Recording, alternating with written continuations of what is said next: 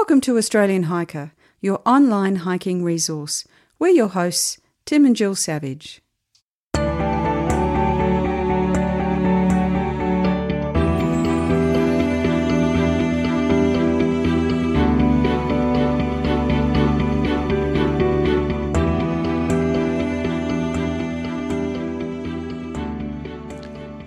This is episode 157 of the Australian Hiker podcast. And in this week's episode, we're going to be talking about pack training. Now, physical preparation is a part of getting ready for any hike.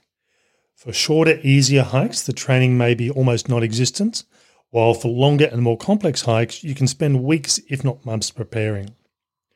Training for longer hikes involves many different physical aspects, including cardio and weight training, flexibility training, lots of walking, both with and without packs. In this podcast, we're going to talk about the do's and don'ts of pack training to help you get the most out of your hike.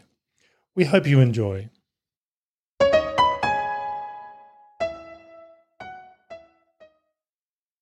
Now, before we talk about pack training itself, we need to just touch base on a couple of pieces of relevant equipment that really make a difference to what you're doing. The first and most obvious one is the pack itself. Wherever possible, use the pack that you'll be taking on your hike because what you're trying to do is to replicate the hiking experience itself.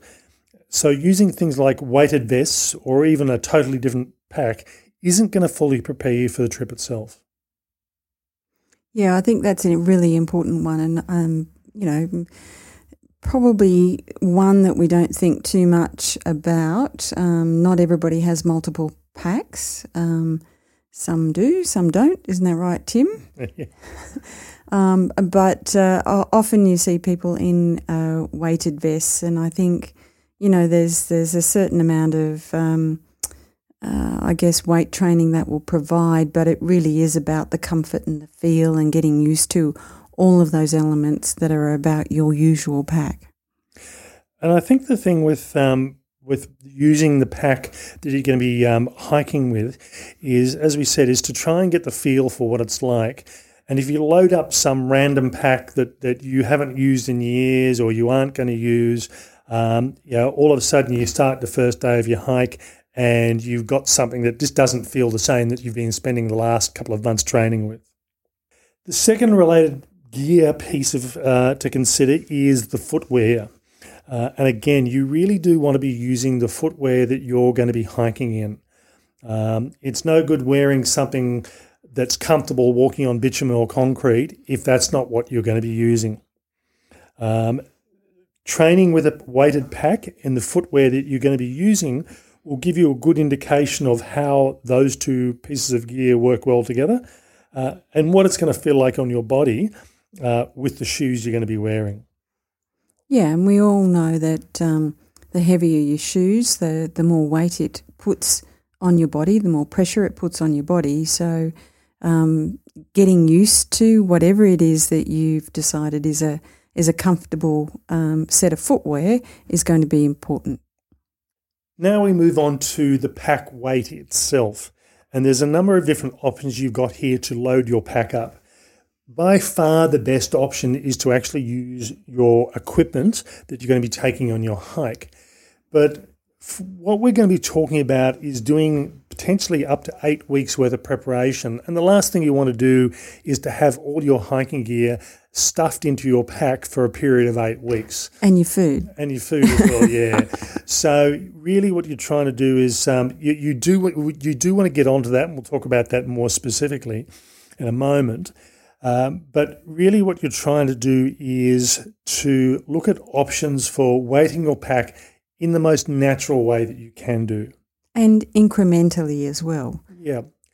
So traditionally, the figure of 20 to 25% of your body weight has been used as a guide for how much your maximum weight you should be on a hike. And in all honesty, I think that for me is probably a bit too much. I'm a guy that is sitting around about 100 kilos in weight, and sometimes I might be higher, sometimes lower. But with 8 to 9 days worth of food, the most amount of weight that I like to carry in a pack is around about 18.5 kilos. Anything more than that, I just find it a bit uncomfortable. And you're there to have a good time, and you can load the pack up as heavily as you like, but you really do want to be comfortable with what you're doing. And I think if you talk to some personal trainers, if you talk to people who look at human physiology, they would say that 20 to 25% is probably a little bit, particularly the 25% is a little bit on the high end. Now, for most hikers, food and water are probably the biggest variables. So if you're carrying up to sort of anything up to 10 days worth of food at a time, then this is the total weight that you need to train for. Now, for me, my total average food weight is just under 700 grams per day. So if I'm carrying 8 days worth of food, which is probably about as much as I like to carry, certainly that's around about 5.5 to 6 kilos additional weight that I'm carrying between the first day and the last day of a hike. And if it's a dry set of conditions where you may not have access to a lot of water, I'll potentially be carrying 3, potentially 4 litres of water, which is 3 to 4 kilos. So certainly my base weight, which is everything except the consumables, the food and the water, is around about 9.5 kilos. But add the food, add the water, it's pushing me up around that sort of 18.5 sort of kilo mark. Yeah, and I really dread those 8 days worth of shared food. Usually the way that we do it is I get day one, so we eat day one first, which means I offload 700 grams times 2 on day one, which is a great thing, but still 8 days is a lot of food split between 2. Essentially that's 4 days each. Now let's talk about the things that you need to do when pack training. As we previously mentioned, use the footwear that you'll be using on your hike. Now, if you're going to be using things like boots, leather boots, sometimes they'll need to be worn in, sometimes not so much, depending on which ones they are. But the last thing you want to do is train in a pair of runners and then put a pair of leather boots on the first day of your hike. Or vice versa. Yeah, that's true. If possible, as we said, use the pack you're hiking with. And this will allow you to become familiar with the equipment you'll be using on your actual hike. One comment I would make here is to ensure your pack is adjusted correctly. Now, this would seem like common sense, but I see a lot of incorrectly adjusted packs when I'm out hiking, and even making some minor adjustments will make a huge difference to the comfort of what you're carrying. Now, as far as the weights themselves, there's a couple of things that work well when trying to load yourself up if you aren't using your actual equipment. And the 2 options we'd go through and recommend is bags of rice. And I have 3 5-kilo bags of rice that I tend to use on my back training hikes. And by the time you add the pack and some blankets and some towels to fill up the spaces, that adds a bit of extra weight on top of that as well. The good thing with the 5-kilo bags of rice, they tend to be in a heavy mesh, plasticky sort of sack that you buy at the larger wholesale stores. And worst case situation, if you run out of food in the house, I've got 15 kilos of rice sitting in the garage in my training pack. That rice is getting pretty old though, Tim. I'm not sure that I'd be wanting to eat that. The other option is to use water. Now, if you are using water, you don't want to carry one large drum or jerry can that you put into the pack. That just blows my mind that you would even consider putting a hard container inside your pack. But anyway. You're better off having smaller containers that you can take in and out of your pack. But you also don't want to have a large container that's half empty, because what's going to happen is the water's going to slosh around in your pack and create a bit of unbalancing as you walk. So try and have full containers and smaller containers that you can adjust as you go. I think the thing to highlight here is that the reason that we're talking about, 5-kilo bags of rice and containers of water is that you want entities that are sufficiently bulky in size to fit within your pack. So, there are other options. You could fill it up with, a million pieces of small weights or, weights in or weights that are packaged in bags, lead weights, that kind of thing. But you're using much more of those and they don't sit well in your pack. So you really need something that is a bit bulky and weighty so it can sit centrally in your pack. Now, the advantage with using water is if you are going uphill, you can actually empty the water out when you reach the top of the hill and walk back down. It's just going to look weird. Yeah, it does. But it means you're walking downhill and reducing the pressure on your knees as you're coming downhill. But I must admit, it is worthwhile walking down the hill with a weighted pack occasionally as well, because on a real hike, that's what you're going to be doing. You can't really offload all your gear and walk down. You've got to take it with you. There are moments when I wish I could do that. And as we mentioned, use towels or blankets to provide a stable pack and to fill any spaces. Use a variety of terrain. Don't just walk up hills or walk on bitumen or concrete paths. Get out into a variety of hiking trails and surfaces to replicate what you're going to be doing in real life. One of the disadvantages of walking on a hard surface like concrete and bitumen, it's not really going to represent what you're doing on your hike. It tends to put a bit more stress on your legs as well. And I think walking on uneven natural trail where there's small rocks and it's not smooth, flat, it gives you a bit more stability and strength in the ankles as you're walking as well. So, getting out there on real hiking tracks with a weighted pack is a good way to go. Vary the distances that you walk. Don't just walk the same distance over and over again.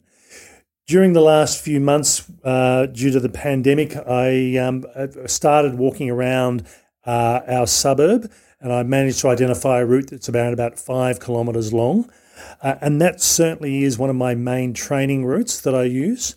But I also use one of my local mountains, which is about 3.5 kilometres uphill and down, as well as picking on other trails that are a bit longer that have some up sections and down sections and flat sections as well. Build up your pack weight slowly to allow your body to get used to the weight. So the thing you don't want to do is to say, right, I'm starting pack training tomorrow and putting a 20 kilo pack on your back when you haven't been using a pack for quite a while. Yeah, you probably won't come back the next week and you may not even make the hike that you're planning. So from my perspective, I do a range of physical preparation for the hike. As I said, I do weight training in a gym. I do cardio training. I do strength, flexibility training. And I do pack walking, including with and without a pack. For me, I start using or doing pack training 8 weeks out. And my schedule tends to be the first week, 8 weeks out, I'm using a 5 kilo pack. 7 and 6 weeks out, I'm wearing a 10 kilo pack. 5 weeks out and 4 weeks out, I shift to a 15 kilo pack. And then 3 and 2 weeks to go, I'm going to a 20 kilo pack. Now, I'm usually not carrying that much weight, so at 20 kilos, I'm carrying more than I would be when I start my hike. But what that means is when I put my pack on at the start of day one for my hike, it actually feels a bit lighter than I'm used to, and I can comfortably start off walking. I think that's just a psychological trick, Tim. I'm sure it is. Now, I didn't mention the last week. In the last week, basically no weighted pack training, and this allows your body to recover before you start on your walk. Now, my final weighted pack training session is with my full gear, and this is where I put all my gear in my pack, including my food, because it's a week to go, and I've actually prepared all my food at this stage. And this is what's called a shakedown hike, where you get to go on a hike, or even do whether it be a day hike or an overnight hike, to see how things work, test everything out to make sure it goes okay. Now we'll just talk about things not to do when pack training. And again, this is pretty much the reverse of what we've talked about previously. So don't use kettlebells or plate weights for pack training. Again, this just is mind-boggling for me with these clumsy things that you've got in your pack. That would just not work. And I think that's the issue with using them. Quite often people will have small weights or kettlebells at home, but they're very concentrated sort of weights. They're putting all the weight into one small area of the pack, and they're not replicating what you're going to be doing on the trail. They don't tend to sit well, even if you stuff them with blankets. So, as I said, it's better off sticking to water or rice. As we mentioned, don't use the large single drums. Don't go too heavy, too hard, too soon. So build up to your maximum weight training over a period of weeks. But don't start too early on the heavy weight training as well. And don't just walk around your neighbourhood. Get out on real hiking trails. Now, a few years ago, we interviewed Joe Bonington from Joe's Base Camp, and we talked about preparing for a hike.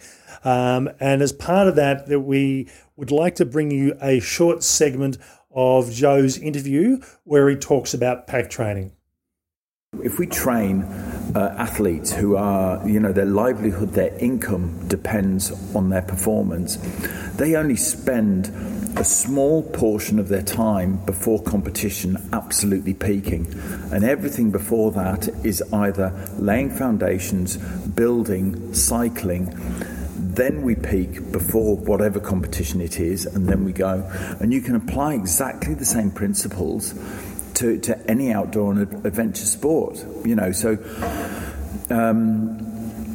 For example, if we're training somebody for a trek or for a multi-stage walk, we start them out with a base. We then build on their base. We then have a phase which we call the climb phase, which kind of transitions between the base and the peak. And then we have the peak phase. So imagine on the base phase, we might be getting up there with volume, with walking and stuff, but we're only carrying light loads, maybe 5% of body weight, etc. And then we start to ramp it up during the climb phase. We might be going 10%, 15% of body weight. And then when we get to the peak phase, that's when we're doing the 20% of body weight. That's when we're doing our really high intensity work that you only want to do for between 4 and 8 weeks before your trip. Especially with things like what we call uphill sports. A lot of the time we're having to carry load on our backs. Now, carrying load on our backs is great. Carrying load downhill again isn't. No, it's not my favourite thing to do. And the thing is, we have to do it. So when we're out there in the middle of nowhere, we have to carry. We have to carry up. We have to carry down. But our knees can actually only take so much. So we don't want to, in training, be loading the knees with heavy loads all the way through the track. So in the old days, people say, if you're going to walk, just get out, put a pack on and walk. And there's a lot of people, unfortunately, whose whole enjoyment of adventure has been cut short because now their knees are absolutely shot. And there's plenty of climbers as well. So people like Doug Scott, who summited the southwest face of Everest in 1975, and he's now had 2 knee replacements and all this, and he had to stop his trekking quite a while ago from years and years of carrying heavy loads up and down trails. I must admit, uphill on the flat, not a problem. Downhill, I slow right down, and certainly the tracking poles have made a big difference for me. It just takes a lot of the weight off. Massive. No, so okay, I'll give a couple of quick tips here. So if we can, in the whole of this podcast, if there's a couple of bits of information that I can give away is use poles. Poles are brilliant. Now, and I here I am. I'm very obviously I'm an Englishman. and living and training Australians. And I don't know whether it's a machismo thing or whatever. Poles are not half as popular here, even a quarter as popular as they are in Europe. And I do think people, no, I don't want poles. And it's the science. Just go on science. The science shows if you want to keep walking for the whole of your life and bushwalking and doing some great things, you can save up to 30% of the load through the knees on downhill by using poles. Even if you just take them with you, carry them until you get to the downhill, but use bloody poles. They really do make a massive difference. The other thing is, during training, if you do want to train for something, if you've got a big hill near you and a water source, a great tip is get a dry bag. And if you're doing what we call pack training, so where you are loading a pack with different weights and carrying it somewhere, get a big dry bag. Fill it with roughly at a river or from a tap or whatever with the amount of water to create roughly the amount of weight that you want. Walk up the hill as hard as you can and then empty it at the top. Go back down again with an empty pack with no load. Fill it up again, start again and go to the top. We actually had someone we met on the Larapinta Trail last year. He went to Coles, I think it was, and bought one of the 10-kilo water jugs and just put that in his pack rather than putting a metal weight or something like that. Yeah. And it worked quite well for him. That's a definitely really, really good tip. The other thing there as well is if you are pack training, please make sure you pack your pack like you were packing a pack. The amount of people who stuff their backs up because they putting a kettlebell or putting a 10-kilo plate in a pack and just letting it sit there is not like it's not like a tent, your gear, all your bits and pieces, your food and all that. So what we tend to do is we get lots of towels and we'll get bags of rice and put a towel, bag of rice, towel, bag of rice, towel, bag of rice, towel, bag of rice. So if you're doing that style of pack loading, you can do it like that. I must admit, I definitely agree on that one. I've seen so many people that do get the plate weights into there, and it doesn't represent what you're really doing in the real world. No, and it teaches about a pack should be well fitted, and when you've got a plate like that, it's not going to sit right on the hips. It's a disaster.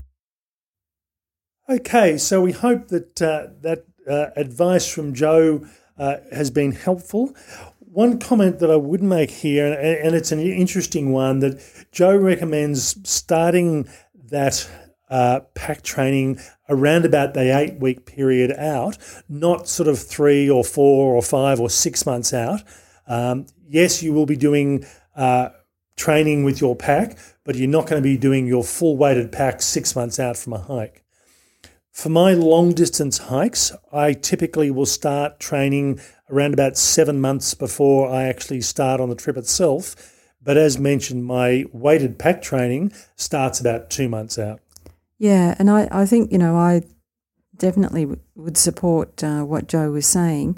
When we went to Bhutan a number of years ago, one of the things that we both commented on was that we think we hit our peak about a month before our trip, which probably wasn't the great thing to do. And, lots of enthusiasm and lots of training, which was fantastic. However, we did find that it meant that we weren't prepared in the moment that we needed to be prepared, and we did dip down a little bit in terms of our fitness, partly through fatigue. But 8 weeks I think is good. Don't peak too early.